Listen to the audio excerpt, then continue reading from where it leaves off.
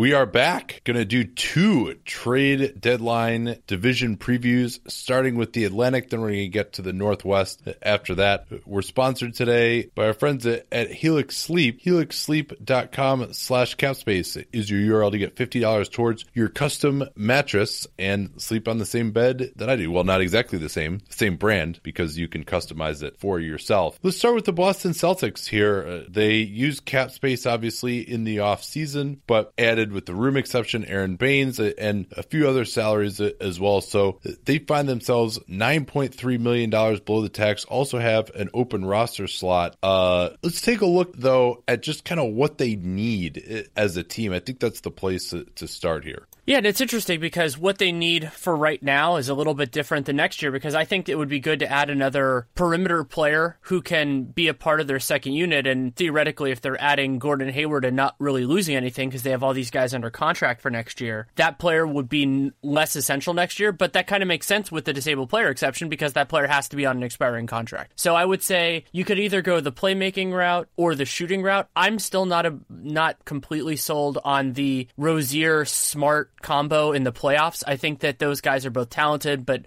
I don't think they can necessarily be the foundation of a reliable offense. But shooting would help too, because it would just give those guys more space to operate. Yeah, and that disabled player exception, everyone will recall that they got that because Gordon Hayward got injured. What you can do with that disabled player exception, it is worth $8.4 million, and you can either sign a player up to $8.4 million for 1 year, or you may trade for a player in the last year of his contract. And there obviously has been a lot of speculation around what they could do with that. Now, of course, you still have to give some assets up if you're trading for someone. But yeah, I mean, I think pretty clearly the two needs are more shooting. I think they need like one real dead-eye shooter. I mean, they have a bunch of guys who can hit shots. I know Tatum is hitting really well, but he's not creating a ton of threes on his own, right? He's not a guy who's going to come off screens for threes or anything like that. Jaylen Brown, shoots well on spot-ups, but those guys are very dependent on others to create threes for them. They really only have one guy who can make a three off the dribble or off a DHO. That, of course, is Kyrie. And so the problem, though, when you're trying to think of who they could acquire, is that you don't want them to lose their identity in terms of being able to switch, being the number one defense in the NBA. And so, if they were to look for, say, a Lou Williams, who would fit into that disabled player exception, by the way, you're really compromising perhaps what has made them so good this season. And with the number of assets that they're willing to give up, which I'm guessing is not that many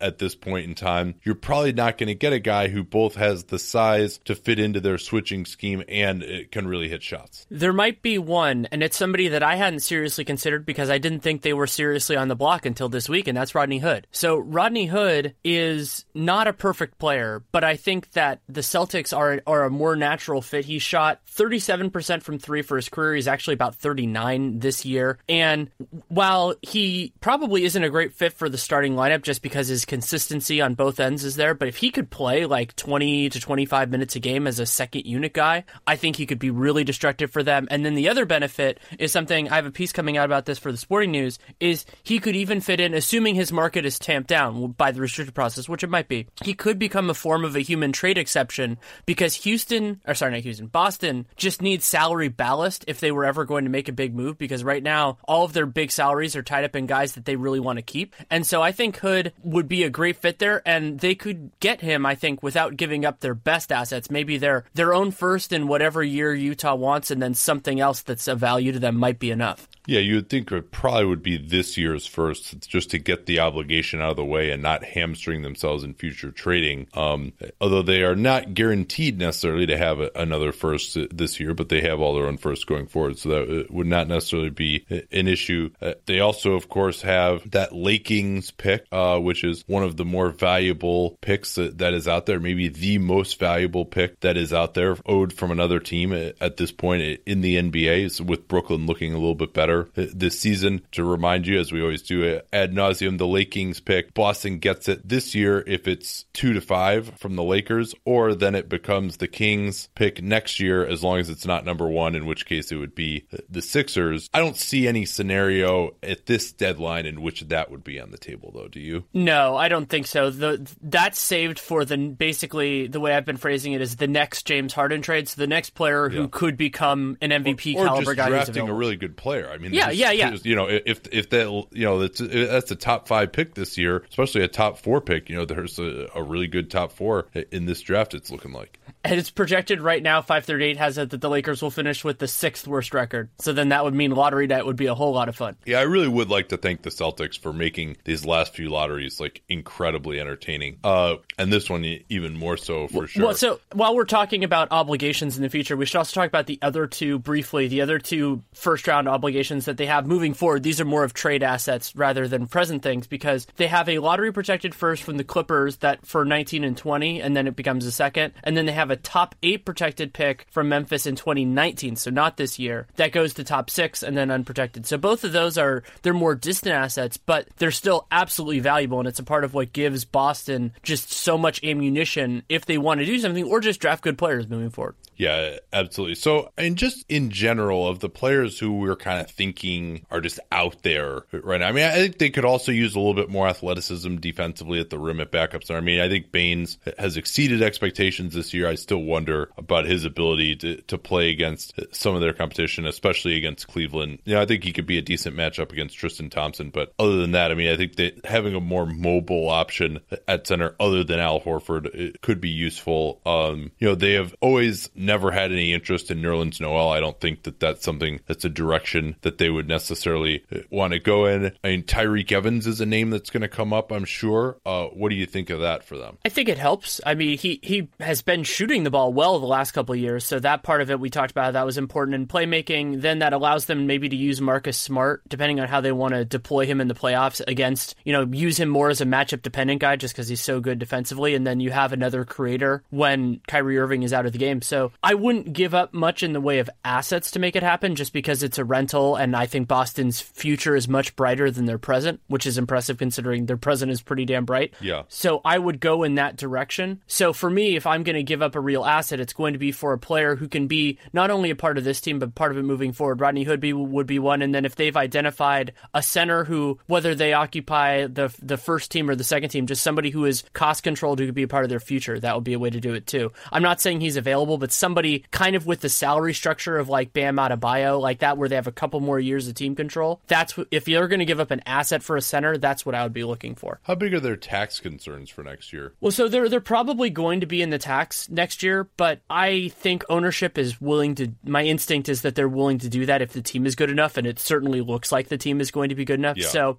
I think they'll mitigate it. Like, they won't just take on, $10 million just because it looks like fun. But if it's a player that they think can help them win, I think they'd absolutely do it. And that's, the players, and I've talked about the human trade exception I do with Rodney Hood. The other guy like that I've thrown out there, not perfect for their defensive stuff, is Julius Randle. Randle is the same situation where he's a restricted free agent, but I think he actually is good for their defense. I think as to play that same role as he has in the Lakers as like a switching center on the second unit and someone who can give them a little more scoring on the second unit. I actually think he would be an outstanding fit there. It's just a question of how much really do they want to give up to try and get him, I think. Right, and how pragmatic are the Lakers, and how pragmatic are the Lakers right now, basically saying, because they would not take on, I don't think, Jordan Clarkson to make that deal happen, because they don't really need Jordan Clarkson that much. So would they, basically, are they willing to give up another asset? And then it's kind of like the idea of, $20, I wanted a peanut, and be like, $20 can buy many peanuts. You can use that asset, whatever Boston sends back, to then trade Jordan Clarkson, because we both think he's at least a slightly negative asset. Yeah, more than slightly in my case. When we were talking about him, I was saying he's a $4 or $5 million a year player, and he's making 12.5. But anyway,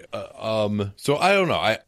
It feels like it's going to be relatively quiet. I mean, your Hood idea is an interesting one, but again, and the idea of maybe getting some more talent here as well. Now, they're already in a pickle as far as Marcus Smart's next contract. If they were to trade for a pending restricted free agent, probably either that free agent or Smart would have to go. Because I think they're willing to pay the tax. I don't think they're willing to go more than maybe 10 or 15 million into the tax necessarily. I mean, that would be obviously a very expensive roster, and this is a team that still is going to have a bunch of rookie extensions coming up at some point. I think that they would be plenty happy to just use that Lakers pick if if that's what it is this year, or the Kings pick next year. The Kings certainly not exactly on track to look very good next year. So that should be pretty valuable no matter where it ends up happening. So, and is there anyone that you think they could just look to trade Smart? Is there any chance of that with him about to be a pending free agent? I mean, he definitely, he's part of their closing lineups. He's a valuable player for them. Also a guy maybe whose value declines in the playoffs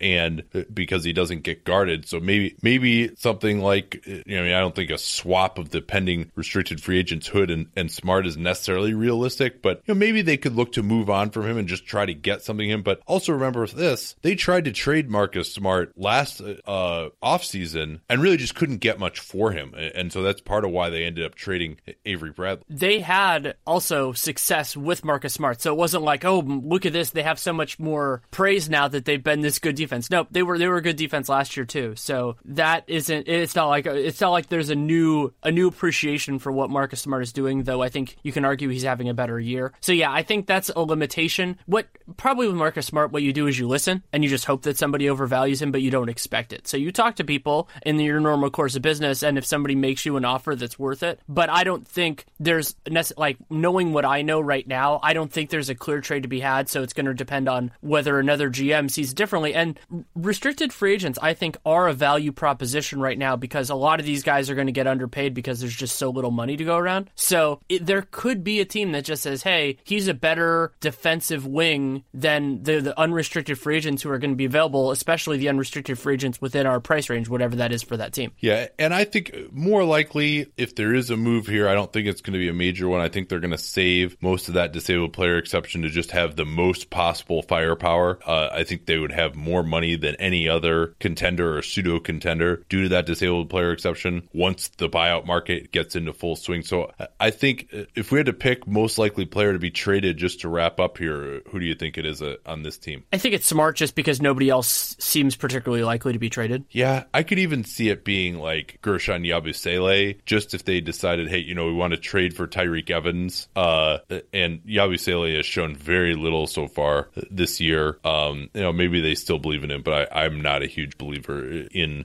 what he's bringing due to, yeah, go ahead. I want to say one quick thing. Sorry about that. We just have to mention Justice Winslow as a possibility here because Danny Ainge showed such an intense interest before. Whenever that happens, I always file it away because if those players become available, the first place you think of is people that value them as draft prospects. Yeah, that's an interesting one. Although Winslow has looked a little bit better, I think, since he's come back from that injury from Miami. He's actually shooting the three ball with a little bit less hesitation than he had been, at least hitting a little from the corners. I'm sure I'll look at his stats, and I'm saying that just based on having watched a couple of their games. I'm sure I'll look at his stats since he came back from the injury and he's like 2 out of 25. But nonetheless, I don't know if Winslow is necessarily going to get traded, especially because the Heat kind of need him right now, and they have been on fire lately after yet another miracle victory against Charlotte last night. All right, let's do a read here, and then we'll get to the New York Knicks. So Helix Sleep, longtime listeners are quite familiar with them. They've been a sponsor for over 2 years now, and the way they initially became a sponsor was my now fiance, then girlfriend, and I were looking for a mattress. We'd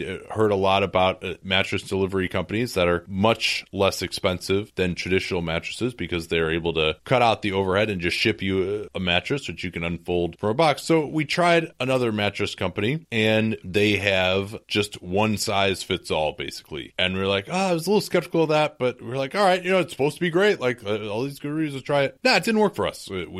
Both of us started to suffer from some back pain, and that was the whole reason we were getting a new mattress to begin with, is because my old mattress was worn out. It was like 10 years old, and so we had to get a new one. So we returned that one size fits all mattress, and then my fiance found Helix Sleep, which is better because you fill out their 2 to 3 minute questionnaire, and you're getting a mattress that actually fits your sleep profile, whether it's how hot or cool you like to sleep, firmness, any of the factors that control how a mattress sleeps. You can put in your biometric data and your preference in terms of how hot or cold you'd like to sleep, and it'll spit out something for you. And if you and your significant other can't agree, they can even split it down the middle for you. We, of course, as a perfectly harmonic couple, did not need that. But it really has been the best mattress that I've ever slept on. We've had it for 2 years now. We actually just got another one for our guest room once we moved into this new place. Really just love the mattress. Couldn't recommend it more highly. The way to get started with them, helixsleep.com/capspace is that URL to get $50 off your custom-made mattress. Once again, helixsleep.com/capspace. Easy to remember that URL since we talk about Capspace all the time in the program. helixsleep.com/capspace. Let them know that you came from us. So the Knicks, about $4 million or so over the cap. That gives them $16 million in maneuvering room under the tax. They still have a $2.4 million trade exception for having sent out more money in the Carmelo Anthony trade than they received back. No open roster slots, although I'm certain Danny will have a snarky comment about how easily they could create one. And actually, one thing that we didn't talk about too with the Knicks is they moved on from Ramon Sessions and signed Trey Burke instead out of their Westchester affiliate. Not a ton of cap space going into next year, basically nothing. But what do you think their motivations are here coming up on the deadline? I think they're getting closer to understanding that they're not going to be a playoff team this year, so they can look a little bit towards the future. And for me, the biggest thing that the Knicks need to do is they need to move on from at least one of their centers, because they have this logjam, and it's a strange one because all of the players are in different circumstances. So Kyle O'Quinn has a player option for next year, about $4.2 million, which I think he'll decline, but it's not entirely clear. Kanter has an $18.6 million player option, which he will pick up in all likelihood. And then Willie Hernangomez, who was, I think it was first team all-rookie last year. I thought he played well. He has 3 more years of team control, though that last year could be like the Chandler Parsons thing where they decline it and then pay him as a restricted free agent if they really like him. But so you have all those guys. It's just too much value tied up in that, especially if for people like us who think that Kristaps Porzingis should play at least some minutes at center. And you can move any of them, but they should move some of them. Well, and then, of course, Joakim Noah as well. Oh, yeah, that's even larger elephant in the room as basically their highest paid player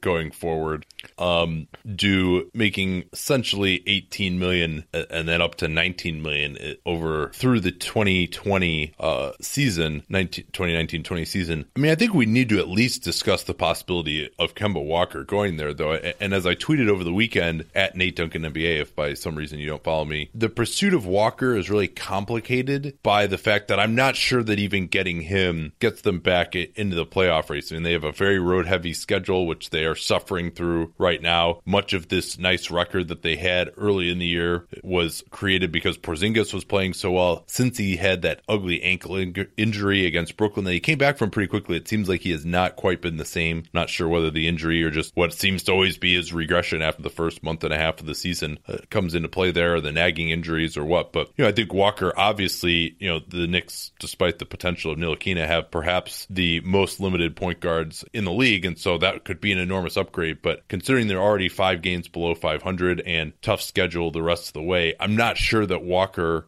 gets them back into playoff contention. And then the reason that's important is because, all right, now you're trading for basically 1 year of Kemba Walker next year when it's actually going to matter. All he does this year potentially is just hurt your draft pick. And this is a team that continues to need more of a youth infusion in the draft. A couple other things that we didn't really talk about in the Kemba Walker thing when we talked about before that are important. One, he is from New York. He was born in the Bronx, sure, went to high school in Harlem, and has a connection with the area. And the other thing you get if you trade for Kemba Walker is his full bird rights. And the Knicks, one of their books are very strangely structured because of the money they spent on Tim Hardaway Jr. and Courtney Lee, that they don't really have a time where they're ever clearing their books. They could do it through the stretch provision and dumping contracts and things like that. But so if you get Kemba, the idea basically is that you're going to function as an over-the-cap team. And the Knicks have no problem doing that. They've done it for a long time. And, with some spurts, fits, and starts in between, like when they signed Amari. And I think that they can do that. I think that works in well. And you talked about worsening the first-round pick. I assume their first-round pick would be a part of a Kemba Walker trade. So I'm not particularly worried about that for this year.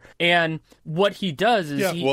so you don't think that Ntilikina... Now, that's the part that's... Well, this is what we need to talk about, because Charlotte, it's their stated desire, at least per Woj's piece, is salary relief and then assets as well. But I think it seems realistic that if you want salary relief, you're not getting back nearly as many assets. Now, what is that salary relief for Charlotte? Tough to say, because with the Knicks, at least, they don't have expiring contracts for this year. Now, maybe you could throw, Enes Kanter in and take back a Marvin Williams, and that gives you an extra year of salary relief, and maybe they could get Jeremy Lamb. I mean, there's some ways they could get it, but the Knicks cannot provide any salary relief, at least for this upcoming offseason. And certainly Michael Jordan, if he's going to move on from Walker, I'm sure he's thinking is like, I would like to cut a bunch of salary for next year. If we're going to suck and nobody's going to come and watch our team, we can't be, this team that's paying almost $20 million in salary over the cap. This not to mention even being close to the tax. So, Nick Batum is someone that the Hornets may look to move as well.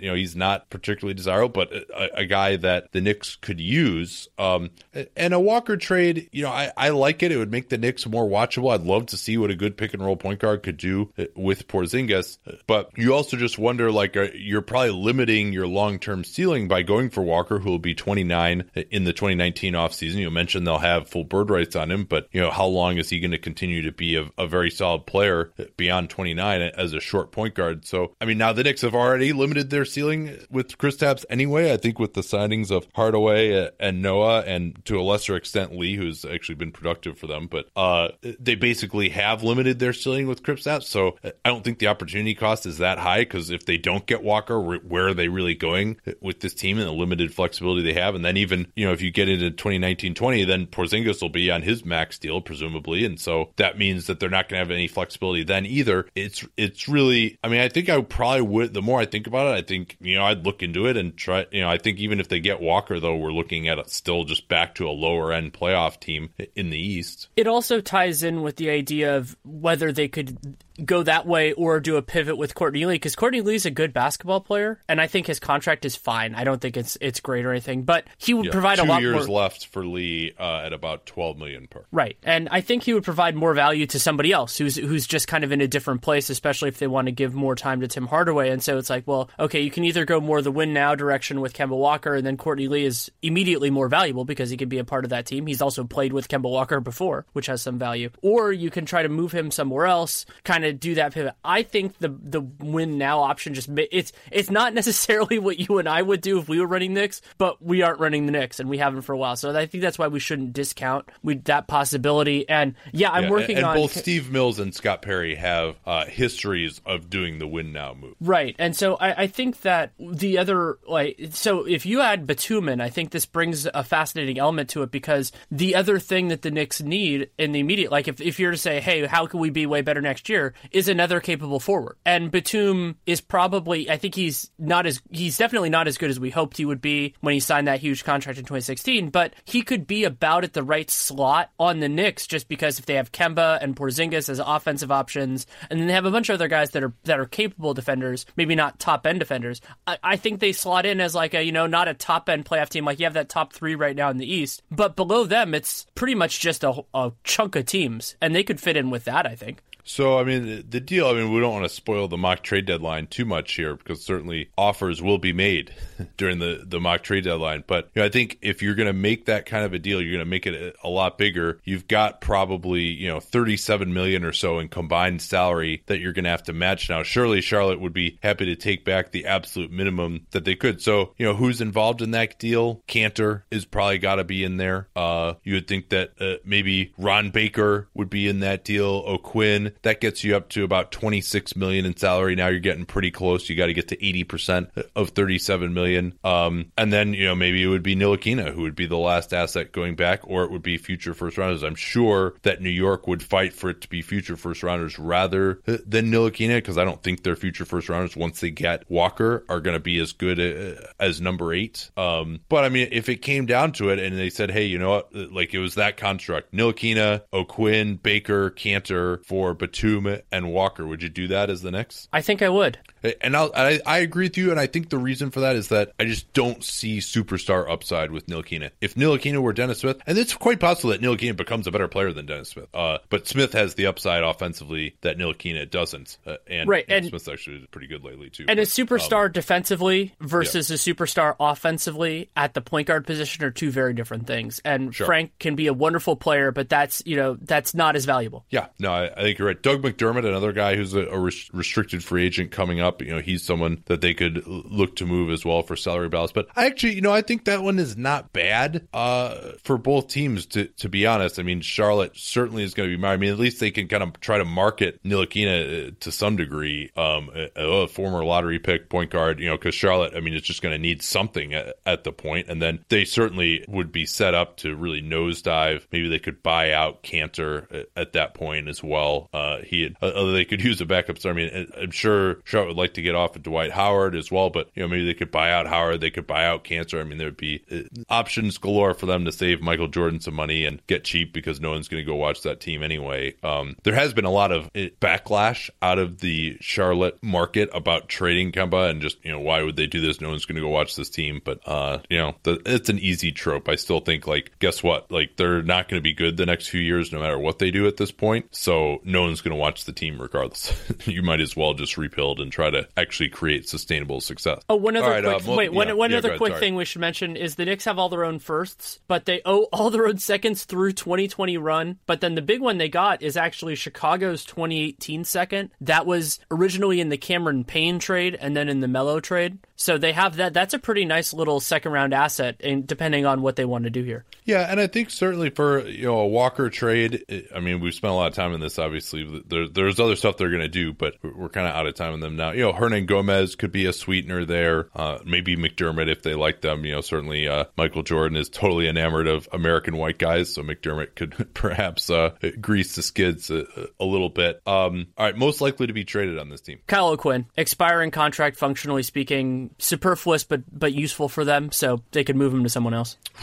I'm going to say Mike Beasley. Interesting. Who has actually played well this year. I think and we'll see, the Knicks are one of these teams where let's see, just their results over the next 2 weeks is actually, I think, going to determine a lot of their direction. If they somehow stay in things, that might change things. I'm a little surprised neither of us said Willie Hernan Gomez. Yeah, I mean, that's a thought, but I'm trading Hernan Gomez, unless it's in a Walker trade, I mean, that would be a win now move, right? You trade young for old, right? So, and I don't think it will be Hernan Gomez. I think they still believe in him. It's just, he's been outplayed. And I think he's going to get a lot more playing time. And I agree with you. I mean, O'Quinn certainly would be my number 2 pick and could be the guy most likely to be moved in part to open up some time for Hernan Gomez. All right. Sixers. I think what strikes me the most about where they are right now is that I think it's still really all about this upcoming summer for them. And that's going to very much limit what they can do.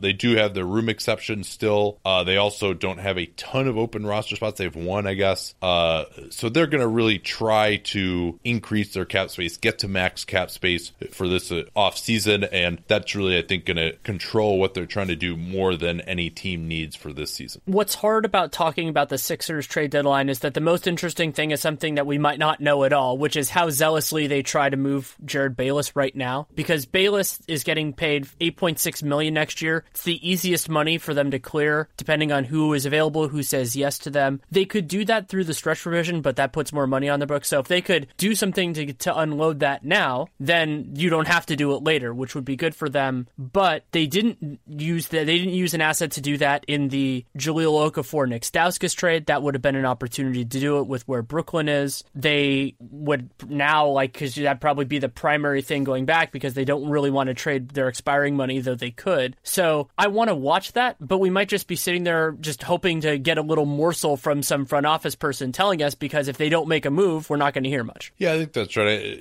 Bayless, the question of how much it would cost to move him. Also, they actually need him right now, especially with Redick been a little injury prone. He was starting for them. And obviously they probably think more of him than we do, because they signed him to that ridiculous contract to begin with, 3 years, $27 million. So he's got $9 million for next season. Actually, I think it declined slightly down to 8.5, which at least showed some foresight there. But so they could stretch that and open up a little bit more than $6 million in room as it stands right now with Bayless on the books. And we're projecting them to lose their pick or lose that Lakers pick now. So that will not be on the books. If it's below 5 or if it's number 1, they will keep it. And then they'll have their own first, they're looking at about $27 million in space right now. They move on from Bayless. They can get up to the 30% max for guys with 7 to 9 years of experience. If they want to get in the LeBron James derby, they certainly have smaller contracts that they could find a way to move on from for sure. And they could get, if they just move Bayless completely, they can get into the James derby. So I don't think a first rounder and getting rid of Bayless, it makes a ton of sense. Again, this is a young team, and a young team that we still don't really know exactly what they need in the long term, with the question marks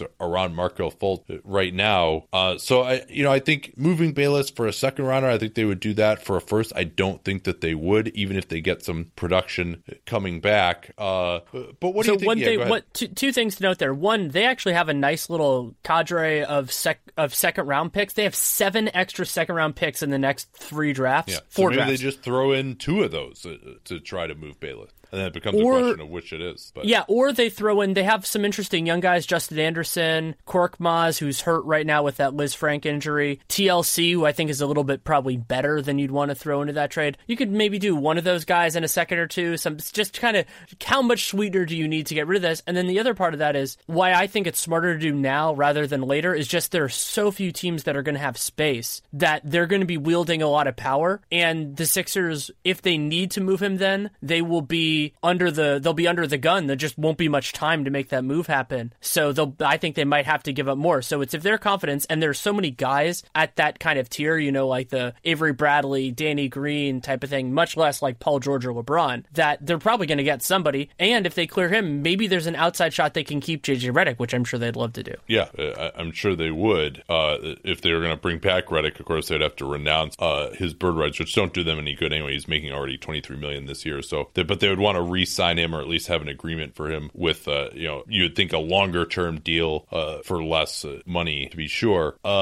Just in terms of this year, though, again, they do have that treasure trove of second-rounders. I think they would like to solidify their position in the playoffs, get these young guys some experience, continue to build the excitement in the market, and I think if they can use just their second-rounders to do that, they might. If they wanted to go in that direction, who strikes you as let's say what are their needs first, and then we can talk about what the target would be. Especially if Redick is limited, but really either way, they need more shooting. Yes. A guy who can and they don't need shot creation, so it can just be a catch and shoot type of guy. That can really work. Well, it's probably going to be their free agent target. I'm not sure about them not needing shot creation. It depends on they folks. Don't have anybody on this team who can run a conventional pick and roll and actually be a threat to shoot the ball. I think that at this point, you don't want to commit a ton of resources. But you're right, if you threw a small asset at it, and for this season, like somebody like Tyreek Evans on an expiring contract, that could make some sense. And long term, I think you want a high-end guard defender that could really just take this defense to another level. But I don't think you acquire that guy right now. That could be your target in free agency. Yeah, that's a possibility, I think. And finding matching salary for them is difficult. Yeah. Too. But also, how are you feeling about them at backup center right now? It's also an option for one of their draft picks, whether it's their own or something else. You know what? No, it's not hard to find matching salary. They could use Amir Johnson for that if they wanted to. But I know they think that he's, again, another guy they think is probably better than he actually is. But he's been in their rotation, obviously. But that ties in with my backup center thing. So I think this would actually be an interesting time to kind of strike. If there's a guy that the Colangelos find compelling as a long-term option, because Richaun Holmes is fine, but I don't think he's the answer there. So giving that up for whatever that is could be worthwhile. Bring back Nerlens. He had the best season of his career in Philly.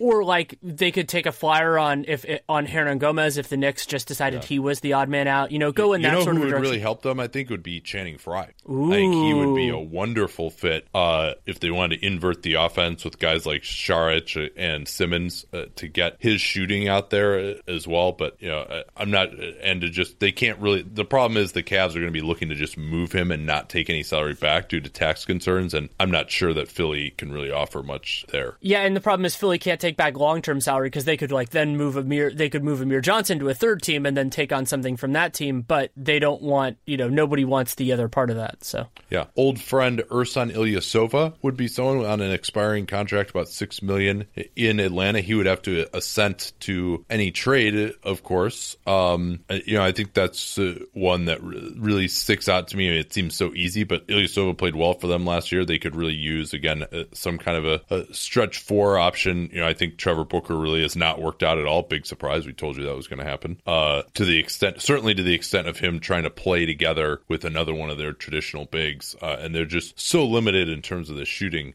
on this team. The idea has been floated maybe of them trying to go after one of the restricted free agent guys, but that really is going to, that guy's cap hold is going to be at least $10 million. That's going to eat into their space too much. So I don't think the idea of them acquiring a restricted free agent does a ton.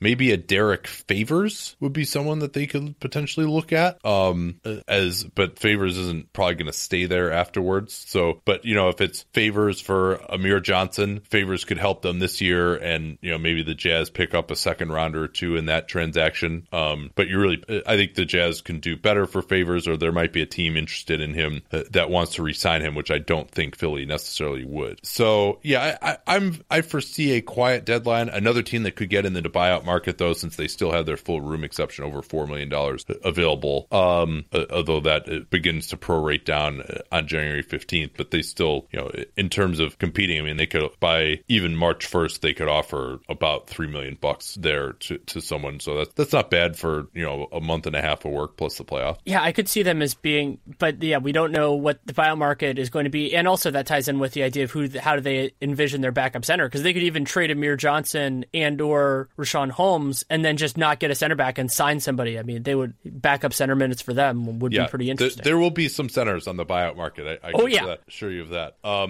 right, most likely to be traded, Bayless? Yeah, because I can't identify which of their young players would be the most likely sweetener, so Bayless. All right, before we get to Toronto, this from Indochino. Indochino is the largest custom apparel company. The largest. That's it. They're the biggest one. But fortunately, they don't make the biggest suits unless that's what you need. I always used to have suits that were way too big. I'd try to get something off the rack, but I have big shoulders and not that big of a chest. And so when I would get something like that, it was just like a tent on me. You could like pull out the front of it where you button it, and there was like a foot of space when you pulled it out. And they'd say, "Oh, don't worry about that. We'll fix that. We'll tailor it for you. That'll be 3 weeks at the department store." Okay, that's fine. Now give us your $1,000. Come back in 3 weeks. Still doesn't really fit that well. Certainly not compared to my Indochino suits. And when you consider that you can now get any premium Indochino suit for just $359 with that familiar cap space code at Indochino.com, it's just so much better of a value. My Indochino suits are my favorite. They fit right. That's the important thing. And they fit at my shoulders. I can actually move around a little bit, and yet it's not just this enormous tent on me.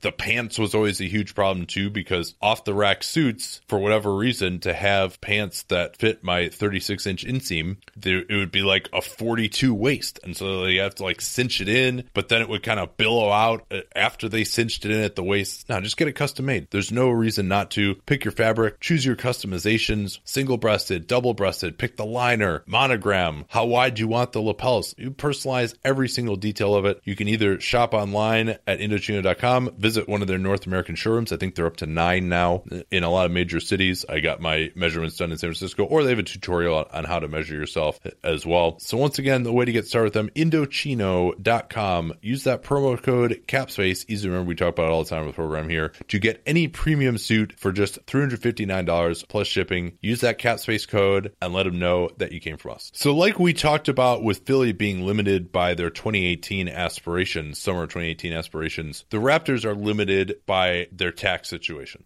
They're about $2 million below the tax line. They do have an open roster spot, and they have some trade exceptions in the biannual, but they not only are kind of compressed with that limited flexibility this year, but that ties in with next year, where next year I have them at about $3 million over the tax without their restricted free agents, and that's Bebe, Bruno Caboclo, and Fred VanVleet, the last of which is by far the most likely that they would re-sign. And that means that they would probably like to unload a little bit of long-term money, but now is probably the wrong time to do it because their long-term money is in players that are contributing to their team now, and they have lofty aspirations now. Yeah, their long-term money is their starting center, Jonas Valanciunas, making 15 this year, up to 16.5 next year, and then a player option for 17.6 million. Well, which I think he might exercise that. But certainly their long-term books work a lot better if he's not around. I think there's a very good argument that in a lot of situations, in a lot of matchups, including against their chief competition in the Eastern Conference,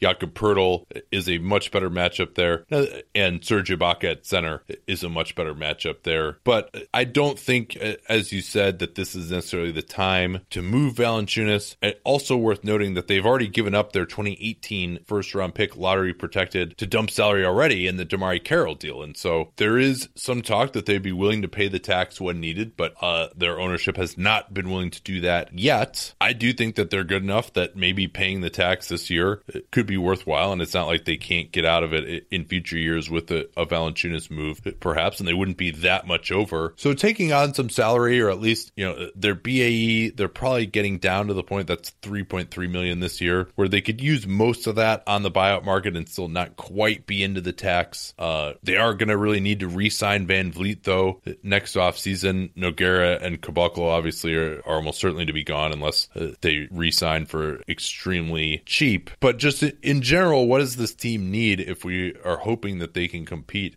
in the East? They do have a lot of depth, so there's not a ton that jumps out at you right now. Their biggest need is to make sure that they have a forward that they trust in that last spot when they're playing Ibaka at center. So I think we can pencil in, obviously, Lowry, DeRozan, Ibaka in that lineup. OG Anunoby's getting close just because he's done a nice job defending the big wings in the league. LeBron, Giannis, KD. His shooting has troublesomely dropped off lately. Absolutely. Though, at least in the games that I've seen. I haven't checked the numbers in the last 2 or 3 weeks, but the jumper has not looked good. He's kind of short-arming it, even as he's gotten more aggressive shooting it. It's been very odd, but still a guy who, I think he can still hit from the corners. You have to guard him and provides a lot of size. And they've got other options there, too, if they want to go a little bit smaller against some of these teams. CJ Miles is the guy that Sirat Sohi and I talked about on the most recent Real Jam Radio, is the guy that they have. But that, if I were to throw resources at something, it would probably be that. The problem is there aren't many of those guys. Like, there's a reason why they paid CJ Miles $8 million a year for 3 years. It's because there aren't many, and he's even kind of a different thing. So that's what you're looking for. It's very hard to get. They have a better chance of kind of cultivating that guy with future resources through their development or something else like that. And one other smaller move that they could consider is whether they can basically pay a team to take on somebody like Bruno Caboclo, basically just pay his salary and then have that money available to spend a little bit more on a buyout guy. I think that would be a worthwhile proposition for them, and they could make that kind of like a fallback for some of these teams with cap space if they're just going to let it go to waste. So it doesn't really help them, but it doesn't really hurt them either. Yeah, we'll see whether teams are going to just take guys on for only cash. I think some other kind of asset would have to be involved there. This is a team that their second rounders are maybe not going to be as valuable.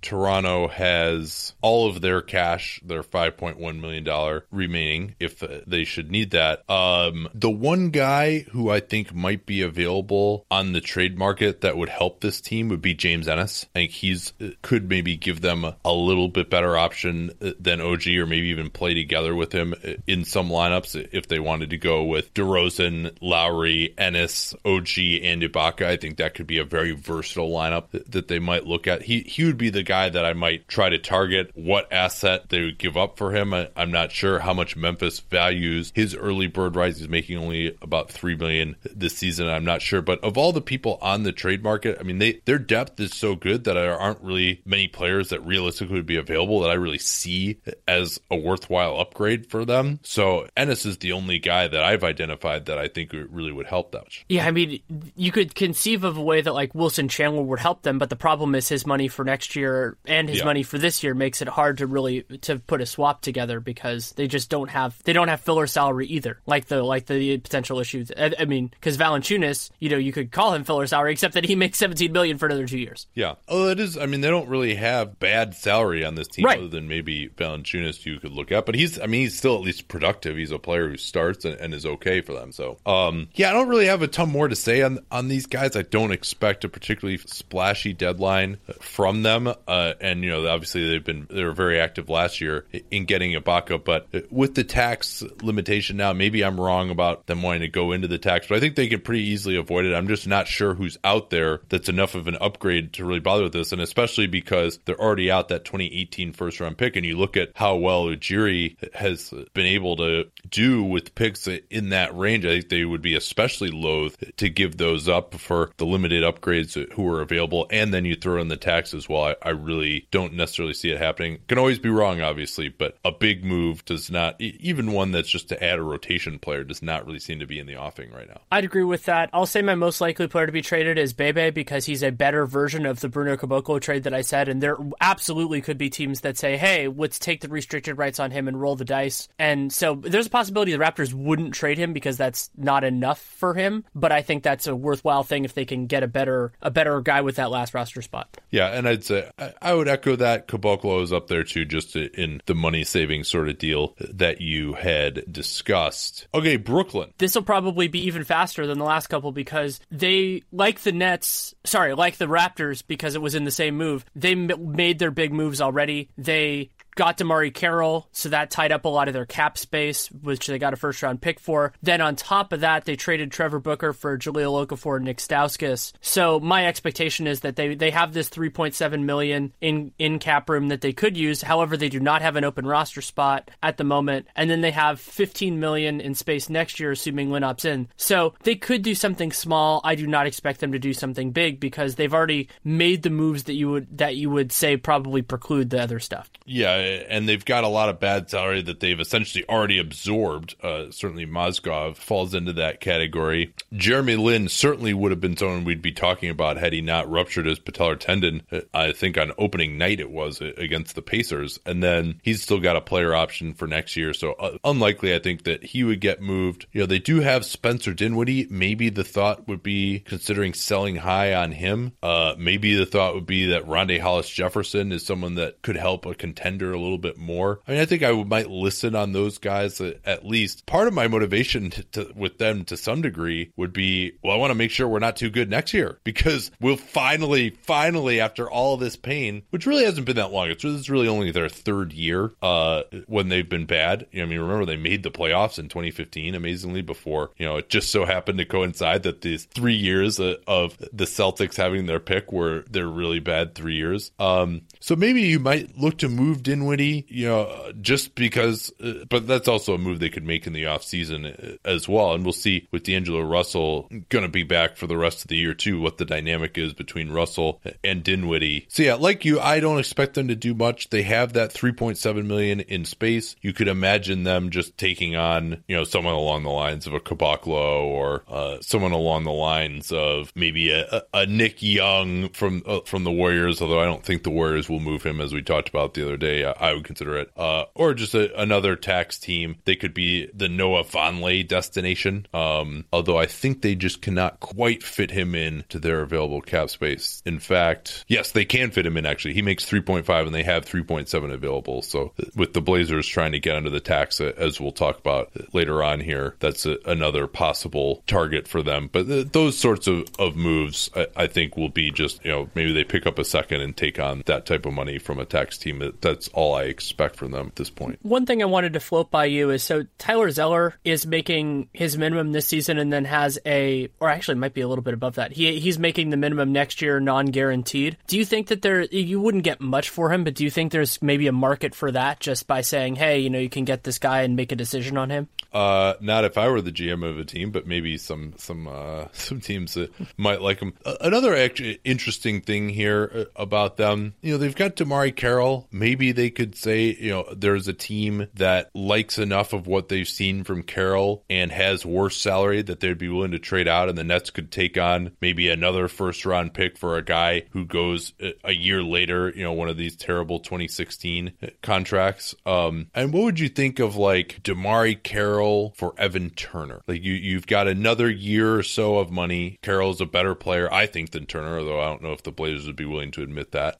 This is just an example, obviously. Turner can still play a little bit. He might help them with some creation. They're a team that plays with a lot of spacing, so it would be a good fit for Turner. And then Carroll could give Portland some of that shooting on the wing that they need, a stretch 4 option, and pick up a first-round pick from the Blazers in that deal. I like it, but I also think there might be a better opportunity for that moving forward. I think that you listen on those offers, and if somebody surprises you with something stronger than expected, but because of the element of it that you're adding a little bit bit of value for this year for the playoffs and things like that. But next year, teams are going to start looking into their future a little bit more. I think teams aren't scared enough about 2019-20 right now. They're not as scared as they should be. And when that's true, then you want to wait to make moves because when you're using leverage, you want teams to be scared. What does that mean? You're scared of 2019-20? Basically, like because tax issues? I think the cap isn't going to jump as much as people think it is. And so teams are looking at their books now and they see, like, I think it's like the current estimates are that it's going to be a $7 million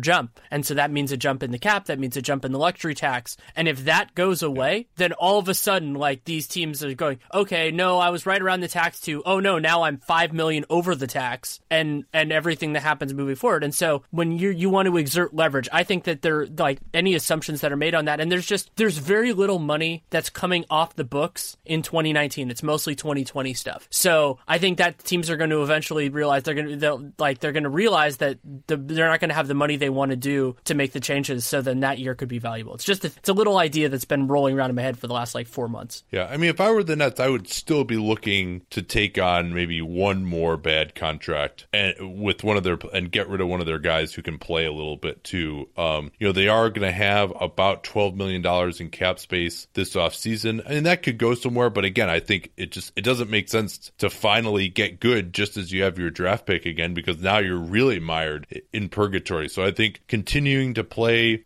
take on bad long-term money. They don't have much in the way of expiring contracts. I don't believe that. What was the date of the Stauskas-Okafor trade? I actually, from off the top of my head, believe that it was done at exactly the day before they could be that allows them to be aggregated on deadline day. I think that's what happened, but I'm not 100% sure. Yeah. So those two expiring contracts, maybe if you put them together, you've got $9 million. Maybe that could clear off some money just in the long term. But I still think I would be trying, if I were the Nets, to pick up more assets for one of these teams that has one of these just miserable 2017 or summer 2016 contracts still on the books. And if you have a Carroll as a guy who can play a little bit that you can send back, that kind of makes some sense there.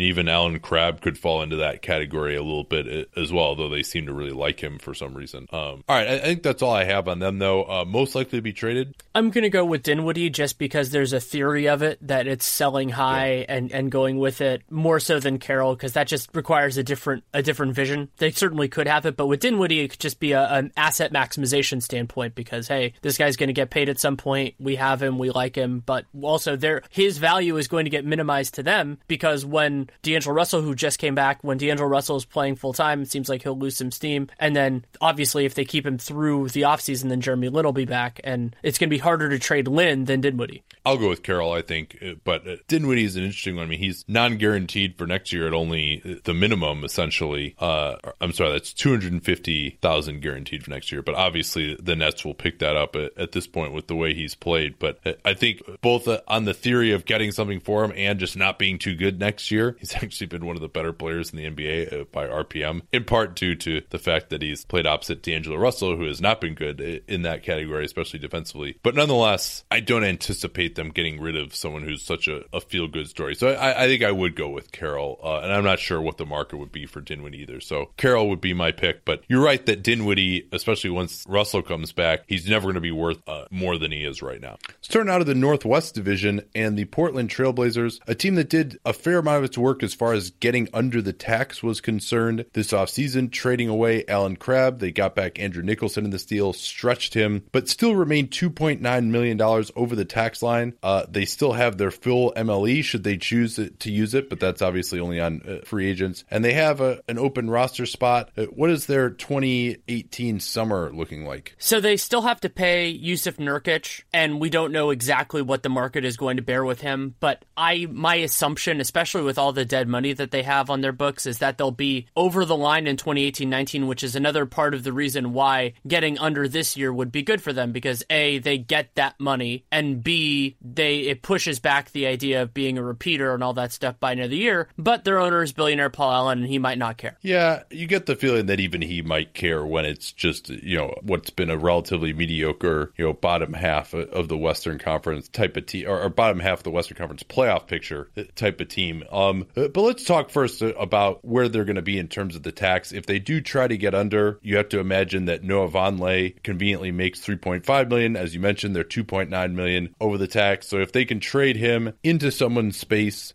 you would imagine that they would do so. Where are they in terms of cash right now? They haven't used any, right? They have not. So yeah, they could even throw that in if they want to pay the salary. And if they don't want to use an asset to give up Vonleh, somebody might even just want to take him on because the other value you get is restricted rights. So I think they should be clean there. All right. So you don't believe it'll take no, I think it might. I mean, yeah, it'll take some kind of an asset. Where are they in terms of their seconds? They're already out a couple of seconds in the future. Yeah, they're out. So they have all their own firsts. They're out their 18 and 19 seconds, but they have the Lakers 2019, which I don't think is. I think that's probably too much in this, though. Of course, we don't know. The Lakers 2019 second could be garbage if they end up having a successful free agency. Yeah, and really, other than Vonleh, Ed Davis, another guy they might look to move, but they are still in the playoff picture, and Davis is a big part of their rotation. He's their first center off the bench. He's been playing together with Zach Collins lately. Shabazz Napier is a guy who's been useful to them. They might even try to re-sign him in restricted free agency. Pat Connaughton, he's been in the rotation as well. He's also will be a restricted free agent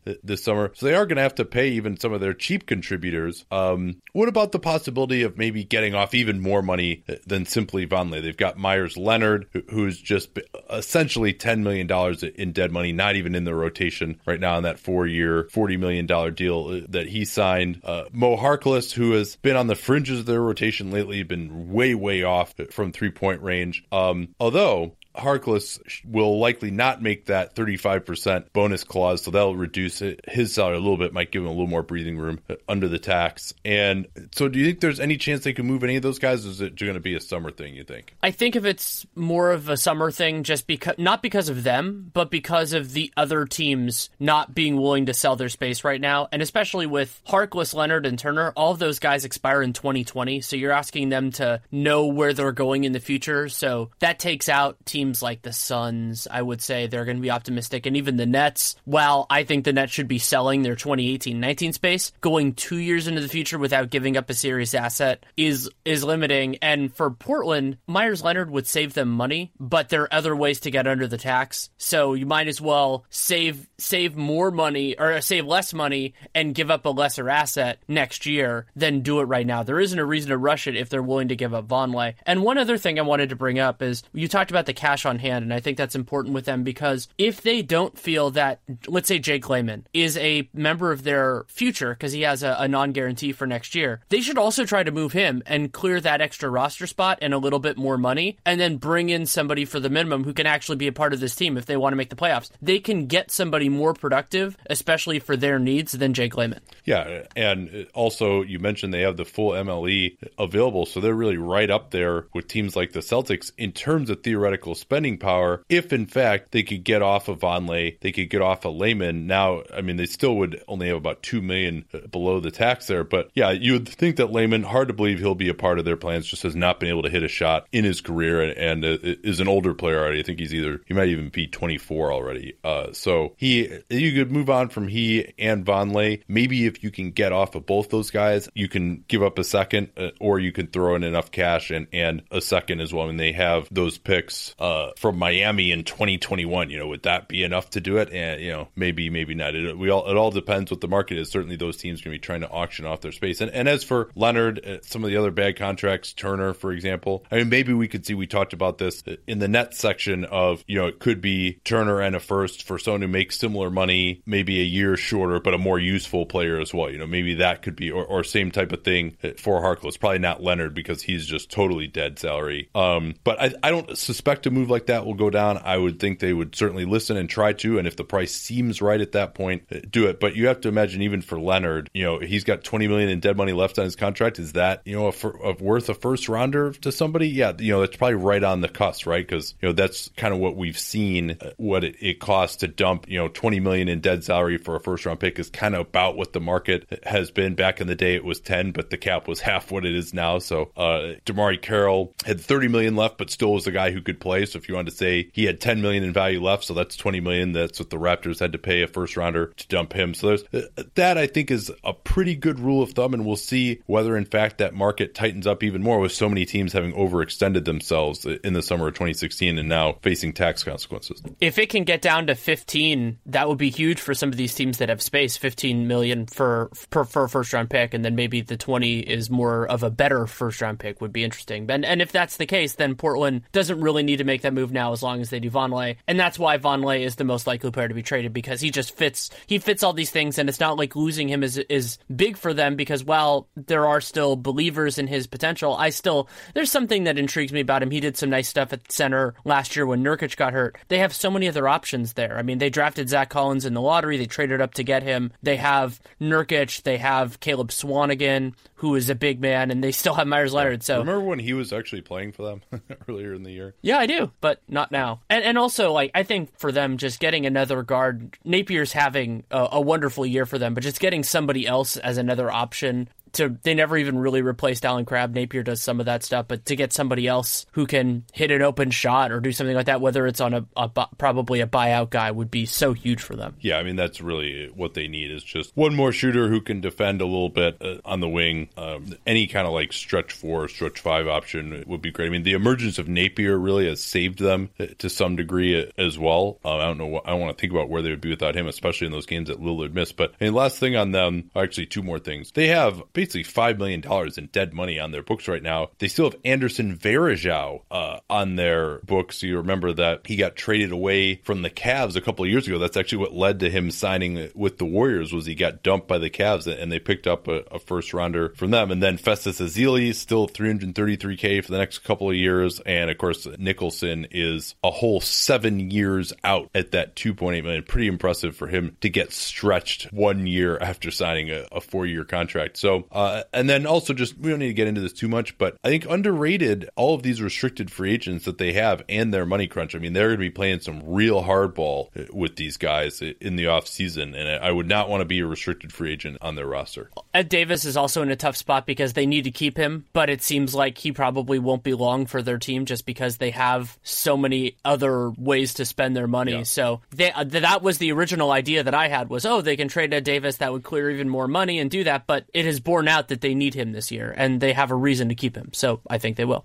Let's move on to OKC now. Another team I don't expect to be particularly active. The big watchword there is their $13.3 million over the tax line. And since time immemorial, Kyle Singler, we talked about them potentially trying to cut bait with him. He's got finally, mercifully, only 1 year left after this one at $5 million, and then has a non-guaranteed year the last year. So it'll be an interesting question with him of whether, they're very impacted with their first round pick, obviously from the Jeremy Grant trade, from the Enes Kanter trade years ago. Minnesota and Minnesota and Orlando now have those picks. And so you have to imagine, though, Singler would be the watcher, because if they could get rid of him, right now their tax payment is going to be $24 million. You knock that down, he's got probably about $2 million left to be paid in salary this year, and then you knock down that tax payment by another $11 million by moving on for him. So it certainly makes a ton of sense. Where are they in terms of their cash right now? They still have all of it, so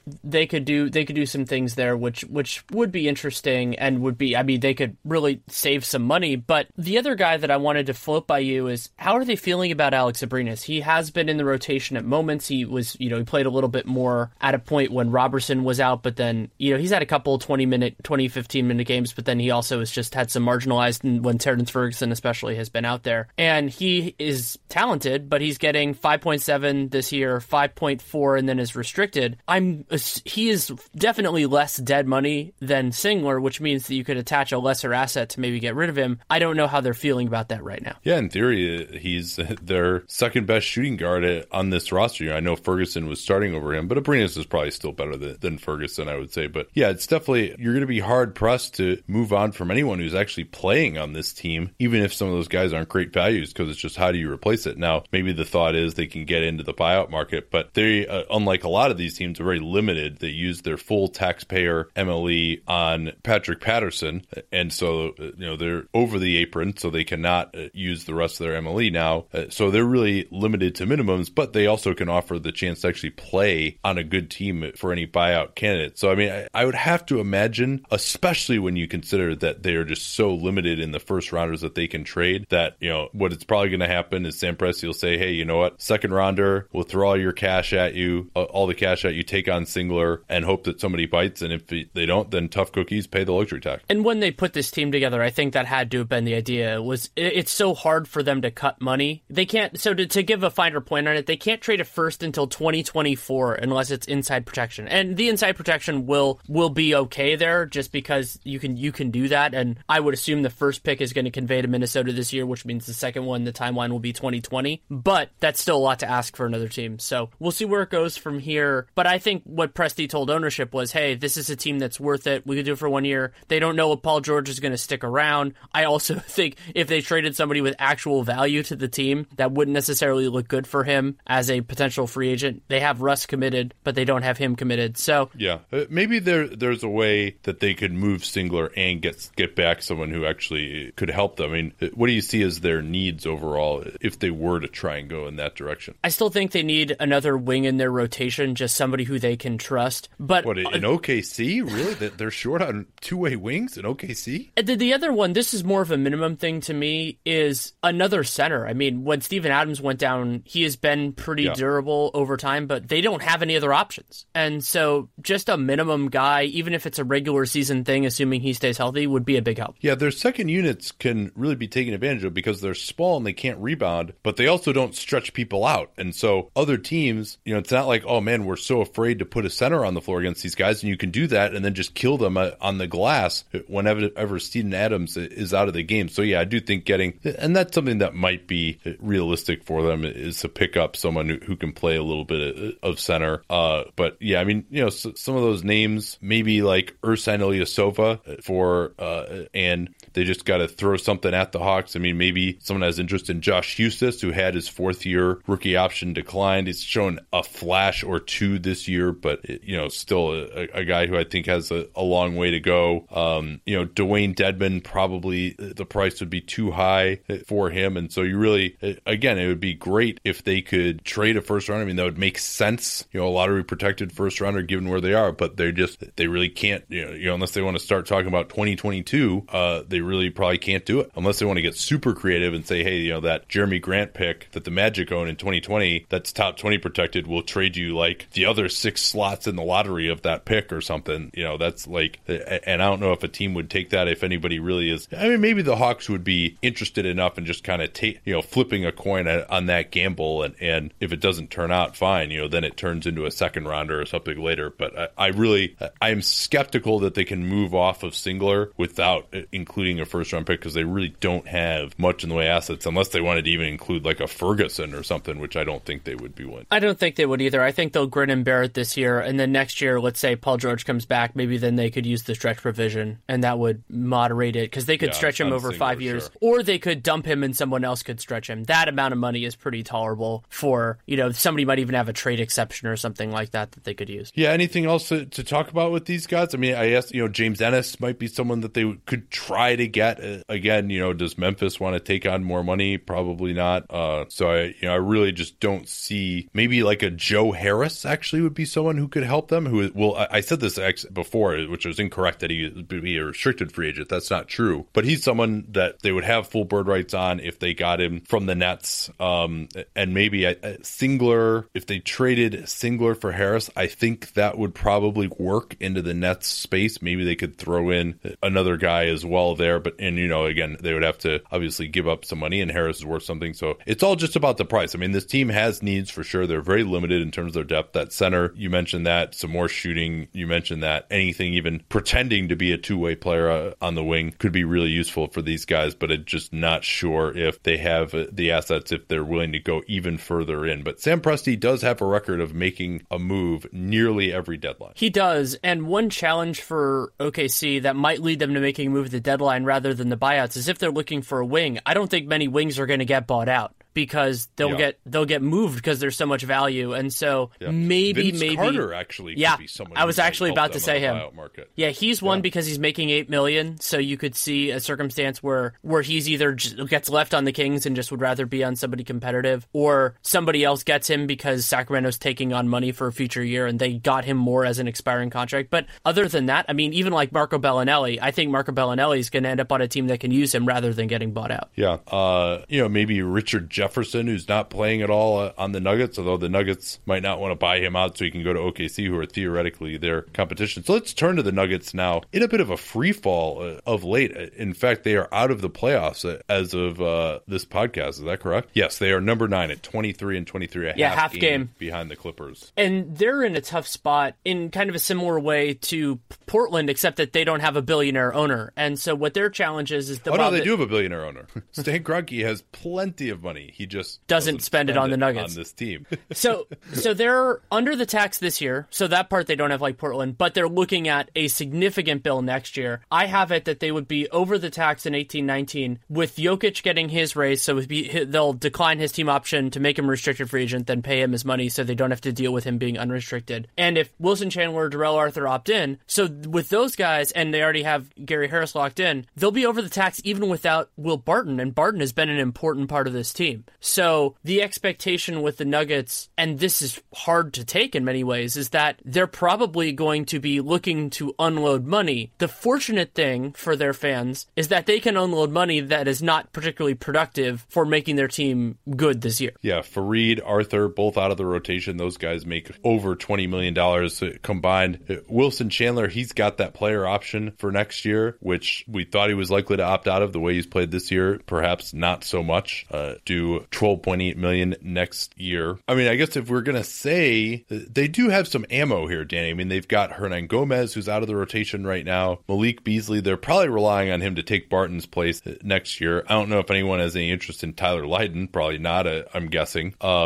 They have Emmanuel Mudiay as well. I mean, this is really the time to move him. You would think with the emergence of Jamal Murray this year, it's clear that Mudiay probably has more value in trade than he does to the Nuggets. If there's a team that wants to take a chance on him, give him a year-long audition as a potential starting point guard whom they could re-sign in restricted free agency or get on a cheap extension. So they've got some assets. Do they want to attach those assets to guys just to dump salary for next year? Because there's no issue with the tax this year. They're only $6 million over the cap, so no issues there. But the question is, do they do that or they try to make this team better? I mean, there's a lot of pressure on this team to make the playoffs. Paul Millsap not due back until at the earliest after the All-Star break, and who knows how well he's going to play coming off that wrist injury once that happens. So, I mean, they definitely need a two-way option on the wing. Big surprise. In fact, this entire division seems to need that, except maybe the Jazz. So I think the usual slate of candidates here come to mind. A James Ennis or I'm not sure that Tyreek really is their kind of guy. If the Jazz consider themselves out of it, I don't think, maybe Joe Johnson, but again, I think they have enough scoring on this team. I mean, they need somebody who can defend the best threes on the other teams. And on the list of guys that I would consider to be available, I think that, Ennis is probably the only guy who really fits into that.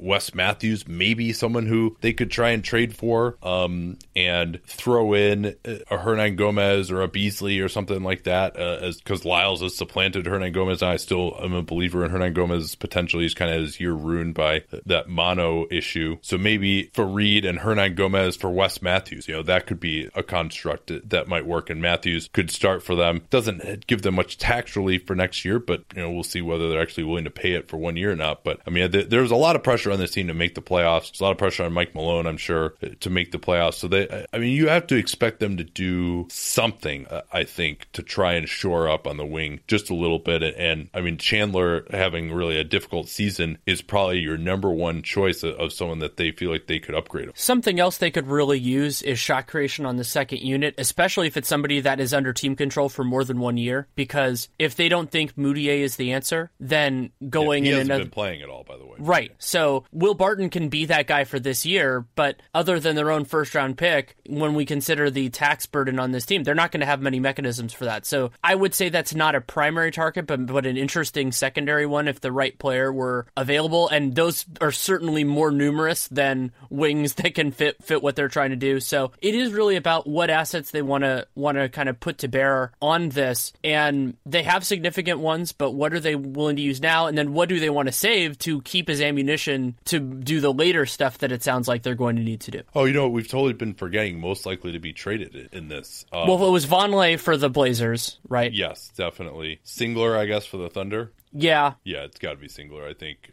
God, do you know how expensive it is that Nick Collison is a player on their roster rather than like an assistant coach? Well, and not only that, but like they need that roster spot. Like anybody who could play at all. I mean, just any backup center that they could have gotten for the minimum instead of him on that roster spot would actually be contributing for them right now. Is now a time for me to bring up the stat that I didn't mention, even though it's near and dear to your heart, about how much as of right now, how much the Ronnie Price guarantee is costing them?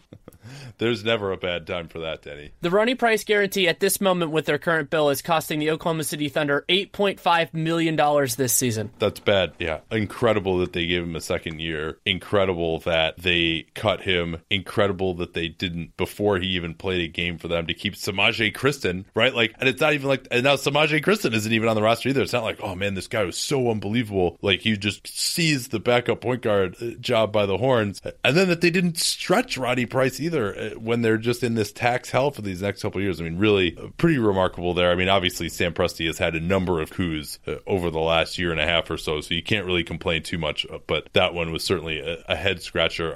So back to the Nuggets. Most likely to be traded for them? My instinct is to go with a sweetener because they have so many options for the veteran salary to move, but yeah. I'm going to go with Darrell Arthur anyway. Yeah, see, I don't think it makes sense to move either Chandler or Arthur until the offseason when they really do start to run into the tax concerns. I think the only way those guys get traded is if they actually get someone back who can play and throw in an asset as well. And the other thing we didn't talk about too is, Barton is going to be a free agent. We already said they can't afford him. I mean, is there some chance that they would just try and move him and be a little bit more of a seller mentality, especially with this recent downswing? I mean, especially if they continue to lose games like this, maybe they will start to say, hey, you know what, like we could move on for him. Maybe we'll get back someone who can still play. Maybe they feel like they can just try to play Hernan Gomez at the 3. That was kind of their plan at the start of the year. Not his natural position, but nonetheless. And, actually, I think I'm going to say Mudiay actually would probably be my guess. I think it's to me Mudiay. Oh, that's a good call. Yeah, I might. And also Barton's full bird rights are valuable to another team. Right. It's something that's... And not so much to Denver because of their constraint. Yeah, I mean...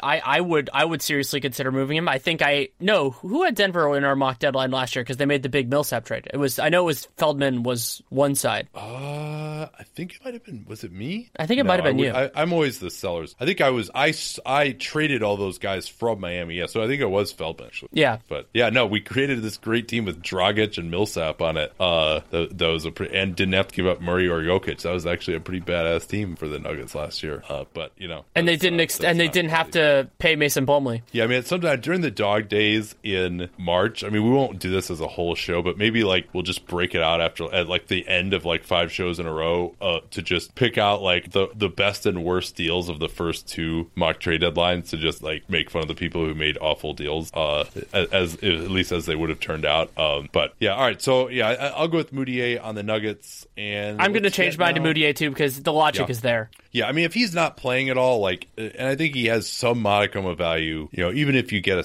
only a second rounder for him at this point, it seems like you probably should do that. I mean, he does, in theory, he does make sense as a third guard behind Murray and Harris if they have to move on from Barton in the offseason, or if Barton moves on from them, perhaps more accurately, as a free agent. So maybe, just getting a second rounder is not enough for him. Maybe they feel like he still has potential, but certainly, in terms of all the on-off metrics, Mudiay has been a very negative player all 3 years of his career. Are you ready to move on to the Jazz? Let's do it. So the Jazz are about $8 million below the luxury tax. They have all 15 roster spots occupied at the moment, and they are in an unusual place because of how much variability is in their 2018-19 books. They have non-guarantees for Thabo Sefolosha, who is now out for the rest of the season with MCL surgery. Jerebko. Yeah, in fact, I'm going to eliminate his guarantee in my projected salary for them right now. Yeah, so you have him, Jerebko, and Udo, and I think those two, who combine for about $8 million, those are looking good. I think those numbers for right now, depending on how Utah sees it. But then they also have restricted Rodney Hood, Dante Exum, Raul Neto. So their books can go all over the place. They have, I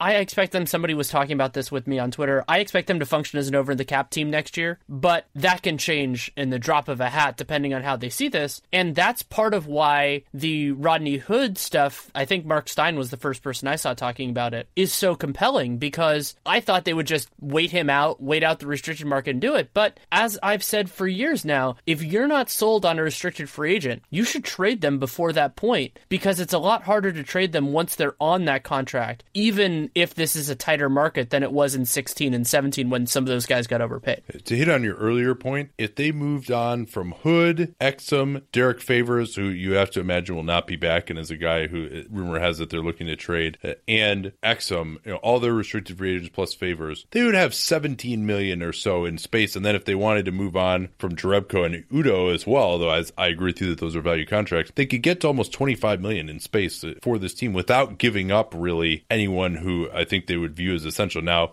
Hood, I agree with you, has a lot of potential. Just reading the tea leaves, you get the impression that they just are frustrated with his inability to stay healthy, as I would be too at this point. I mean, whenever he gets rolling, he'll miss a couple of games. He just hasn't had any major injuries, but he's really, muscle pulls, knee sprains, ankle sprain. It's always something, every 5 or 6 games with this guy, there's always seems to be some kind of an issue. And, if he's going to stay healthy, I don't know that they can really keep him that way. Hood does have a small cap hold for another team. His cap hold is only $7 million next year. So that's really not too bad if a team wanted to acquire him, even a team that's trying to use cap space and build around young players. Who would you see as potential suitors for Hood around the league? I mean, everybody needs wings pretty much. I mean, that's, you could go in so many different directions with him. He's not really a 3 though, which maybe he's a 2. Market a little bit. Even at 6'8", he's got a pretty short wingspan, not really a physical defender, and probably I think with the struggles to stay healthy, projects perhaps as more of a bench guy. I mean, there's so many teams that could use him, but the big question is going to be who, if they're willing to move him, who gives up the best asset, and also is Utah willing to make a bigger deal? Because something that I've been looking at with them is I've been eyeballing 2019 as the year for them to spend, because that's when Rubio and Alec Burks come off the books.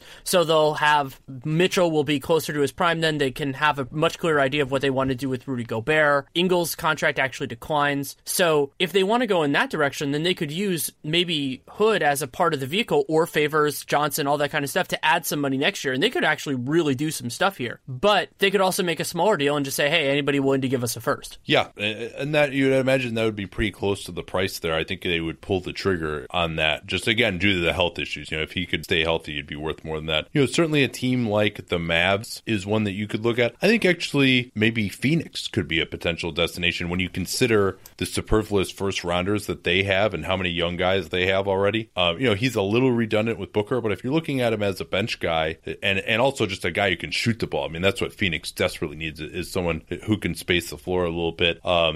Indiana is a cap team next year, but again, could use somebody off the bench, and that $7 million cap hold really isn't going to kill your cap space too badly. So a lot of teams I think could be interested in him, and then hope to get him on a pretty decent deal if he's been injured a lot of the year as well. It's go ahead. You know who has a couple late firsts and would be an interesting one because he's a restricted free agent? The Atlanta Hawks.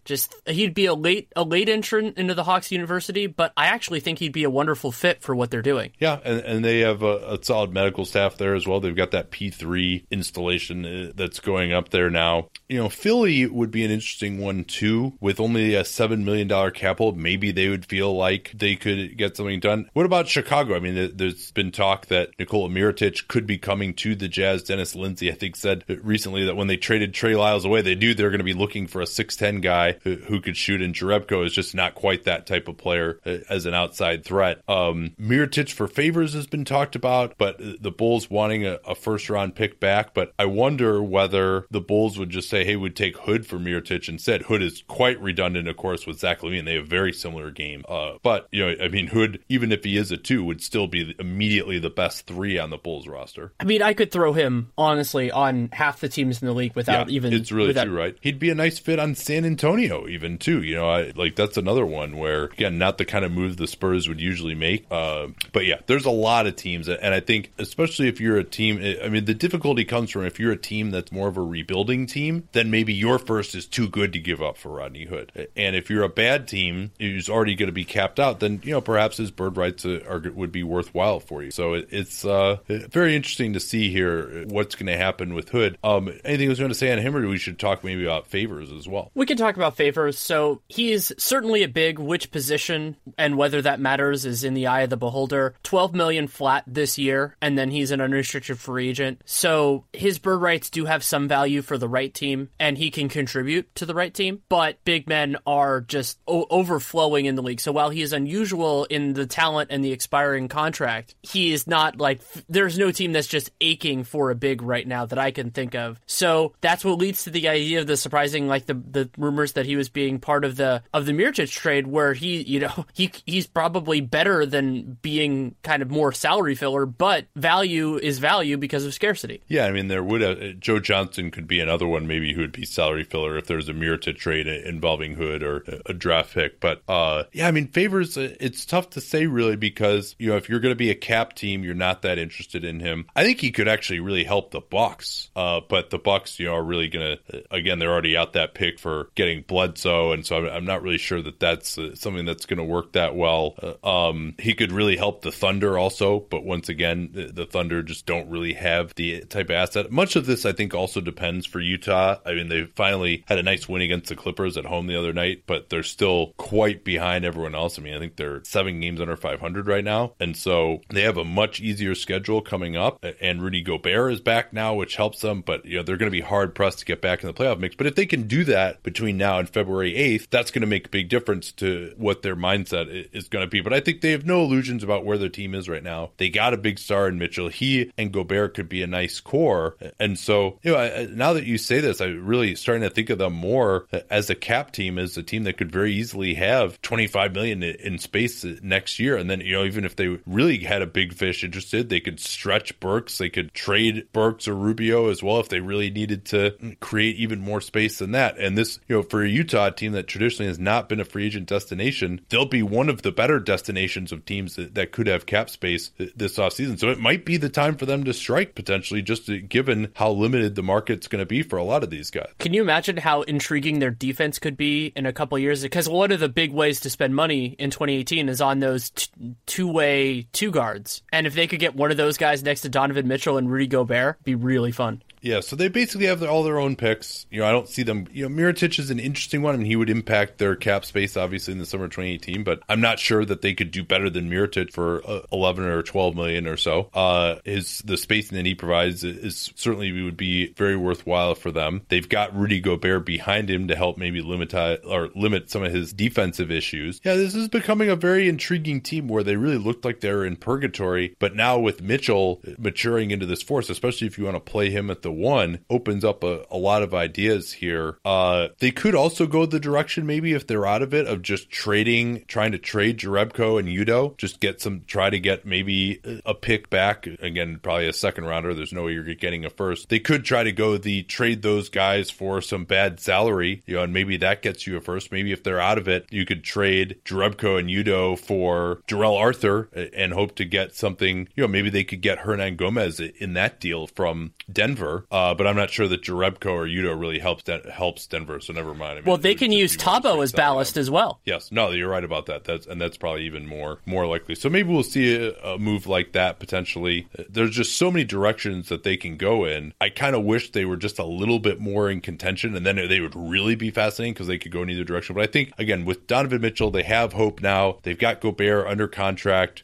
for 3 more years after this one. They can afford to build slowly and not just try to chase the playoffs this year. And I mean, they know from having played Golden State in the playoffs last year how good they are. They have no delusion of grandeur, I think, with this team, and they're not under the pressure after that body blow from Hayward like a team like the Clippers or Denver or even maybe Portland is to make the playoffs this year. So I think, and they have a lot of job security here as well. So I think that they will probably go more in the future maximizing direction than trying to get better for this year. And they have a lot of expiring contracts too. I mean, they could even get up to over $20 million, $30 million in expiring contracts if they want to. That's how they could, of course, get to having all that cap space. Yeah, I mean, they could be the facilitator also in a deal, a 3-team deal or anything else. Like, they should just be in almost every conversation because they are basically the only team, one of the only teams that has expiring money and might not have a desire to be a cap team, though they could be. I mean, they could do it either way. And you could even fold a Mirotic deal in with other stuff. Like, they can make this as complicated as they need to do it. I mean, they're maybe, to me, they're not the most interesting team because a lot of it is theoretical potential, but the options available to them might be more than any other team. Also intriguing is that in the last few days, Dante Exum has been cleared at least for non-contact drills. So you'd imagine that maybe he could be back within the next month or so. Whether, he would want to play together with Mitchell. I mean, I think Mitchell has so far surpassed him now that I don't like the fit of those two guys together that much with Exum's shooting struggles. And so, but Exum could be another one of these guys like we were talking about with Moutier, where a team might just want to take him on and try to get him in restricted free agency for a low price and see whether he can be their point guard of the future instead of, whereas the Jazz, I think, hopefully they're going to view Mitchell as that. With Exum, the ideal trade fit there would be a team that doesn't need immediate cap space, but has the ability to pay him. So like Orlando would be an option here because his cap hold doesn't matter at all to them, but restricted rights really do. Yeah, and Exum actually has a huge cap hold, $14 million. So right. Most likely to be traded, I guess I will go with Favors simply because you imagine there's nearly no way that he's going to return. His bird rights could be valuable to a team. There are a lot of teams that could kind of use him, and then also just simply the fact that it's been reported that he's been in some of the talks as well. So that's why I would go with Favors, but really it seems like half this roster could be on the potential. I agree with Favors. We've heard that, and also it makes intuitive sense because I don't think I've heard a single thing saying he sounds like he wants to re-sign there. So if a player is going to leave, they have Gobert back at this point, and if they lose Gobert again, then they're going to be probably going in the other direction anyway. So I don't think there's much of a reason to keep him. Just better their draft pick at that point. I mean, Favors is almost counterproductive to them. Right. So yeah, I would say he's most likely. Let's get to the Wolves, a team I don't think we expect that much from them. They don't have much in terms of money left for the buyout market. They're $6 million over the cap right now. But the greater issue, of course, is that with Wiggins' extension kicking in next year, that max extension. But yeah, I mean, they do really have a lot of needs. To me, depth on the wing, Shabazz Muhammad has been such a big disappointment for them. And they are going to play Jimmy Butler and Andrew Wiggins a lot of time, but just having another player who can be part of the solution there. And more floor spacing at the forward positions is going to be an issue for them. It might not even be in the starting lineup, just have other options. And Nemanja Bjelica is a restricted free agent. I have no idea how they're feeling about that right now. Yeah, it doesn't seem like he's someone that, especially because he's a little bit older, I think he's going to be 30 once he reaches this summer, hasn't amassed much of a resume. I think he'd be, kind of a one or he's making $3 million or so now. I wouldn't see him doing much better than that, and not for maybe longer, even than like 2 years or so, unless there's just some team that's really fired up for him. And he might even just want to go back to Europe as well. I mean, I think he's a guy who has a very versatile game in Europe and was a EuroLeague MVP, and just standing around on the perimeter while all these guys chuck shots and shooting a spot up every once in a while probably isn't really that fun for him. Yeah, that could be. That absolutely could be. And him, like, the other problem when an older guy is restricted, something that you and I both don't like, is that he could just see such a low market that he's just going, well, screw it. I'm not going to wait this out and see where it goes. Yeah. Well, his qualifying offer actually, though, that's true, would be 125% of what he's making now. So that would actually be over $4 million for 1 year. That's probably enough that he might end up just taking that.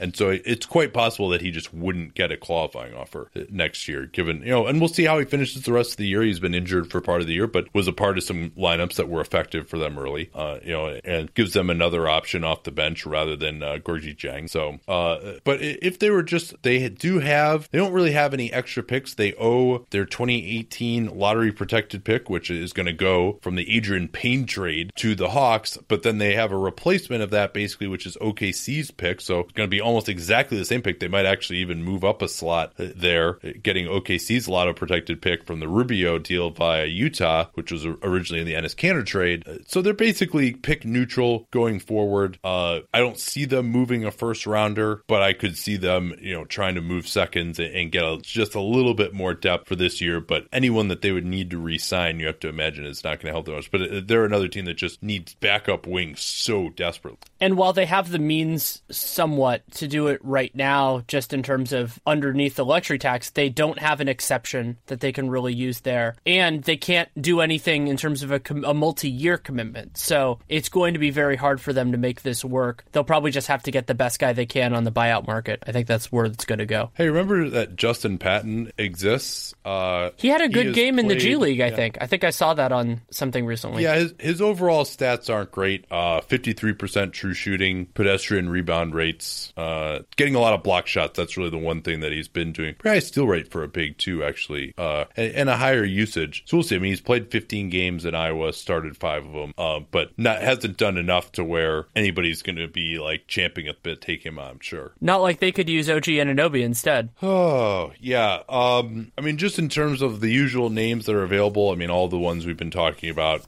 and James Ennis is one, and we don't even know if Memphis wants to move him necessarily either. I think they should, given where they are as a franchise, but they might want to try to keep him around. Tyreek Evans certainly doesn't do them any good, I think, because they already have too many creators on this team, if anything. Joe Harris was a guy who I think we mentioned could be useful. Marco Bellinelli might be someone they would look at. Harris has a little bit more size and defense than Bellinelli, I think, at this point in his career. But certainly those guys could play a little bit of 3 for you on a bench unit. I mean, I'm not really sure who else really would tickle Tom Thibodeau's fancy right now as GM. It's a bad thing to have as your largest need because there just aren't other options. Most likely to be traded for these guys because I really don't see them doing much, but it could be wrong. Bielitsa. They seem more like, Bielitsa. Yeah, I mean, because now is probably not the time to move Cole Aldrich. I'm sure they would love to because he has $2 million after this year, but it feels like that if there is something there, it'll be available in the offseason.